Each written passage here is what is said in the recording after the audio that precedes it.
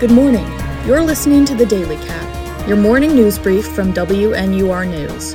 I'm your host, Georgia Kerrigan. It's 9 a.m. Central Time on Thursday, January 18th, 2024. Here are the headlines to start your day.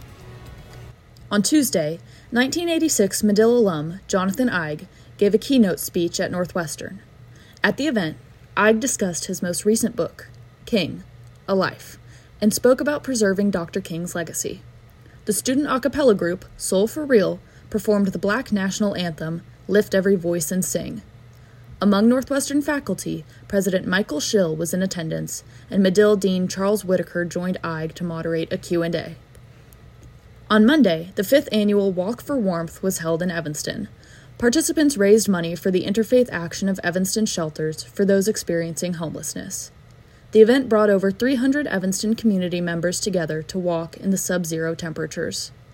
Due to Monday's weather, an optional loop around the block replaced the usual 2-mile route. The city of Chicago is currently struggling to house asylum seekers amid freezing temperatures. So far, makeshift shelters have spanned from parked buses to police station lobbies to a city library. These shelter solutions have left volunteers and migrants uneasy, as a long-term housing plan has yet to be announced. Illinois Governor J.B. Pritzker asked Texas Governor Greg Abbott to suspend migrant buses until temperatures rise. Abbott rejected the notion. Dangerously cold weather is taking a toll on states across the Midwest. Classes have been canceled in major cities such as Chicago and Denver due to hazardous road conditions. In Wisconsin, the deaths of 3 unhoused people are suspected to have been the result of hypothermia. Weather cancellations and delays have affected air travel, athletic events, and the Iowa caucuses. Frigid temperatures are expected to persist, reaching the lower South by the end of the week.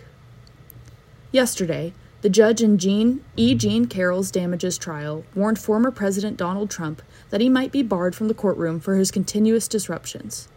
After the warning, Trump posted 3 attacks against the U.S. District Judge, Lewis Kaplan, on his social media platform, Truth Social. Carroll's trial alleges Trump defamed her by calling her a liar and making damaging statements after she accused him of sexual assault.